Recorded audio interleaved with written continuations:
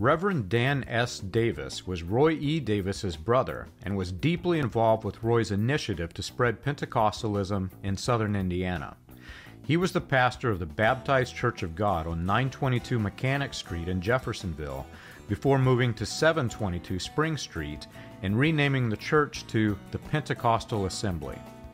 After Roy was extradited to Arkansas on charges of grand theft and William Branham assumed leadership of Roy Davis's congregation, Dan Davis remained behind in Jeffersonville. Dan was instrumental in the growth of Roy Davis and William Branham's sect, the Pentecostal Baptist Church of God. Dan joined his brothers Roy and W.L. in exciting Jeffersonvillians in Pentecostalism by holding a series of revivals. He also worked with Roy Davis in nearby Louisville, Kentucky through their Bethel Rescue Mission. In the late 1930s, Dan was arrested on charges of criminal conspiracy for misleading donors contributing to the Hope Rescue Mission of the Bethel Baptist Church in Louisville.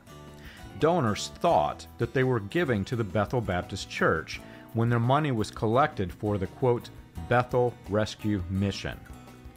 In 1933, while William Branham was still a minister in Roy Davis's Pentecostal sect, Dan began holding revivals at the arbor that his Pentecostal church owned on the corner of 8th and Graham Streets in Jeffersonville.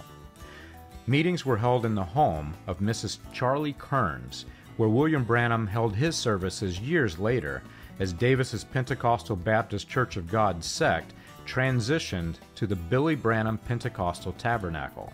Before the ground was purchased on 8th and Penn Streets for the Billy Branham Pentecostal Tabernacle, and before services were held in a tent on 8th and Pratt Streets, William Branham's Tabernacle was located at Dan Davis's arbor on 8th and Graham Streets.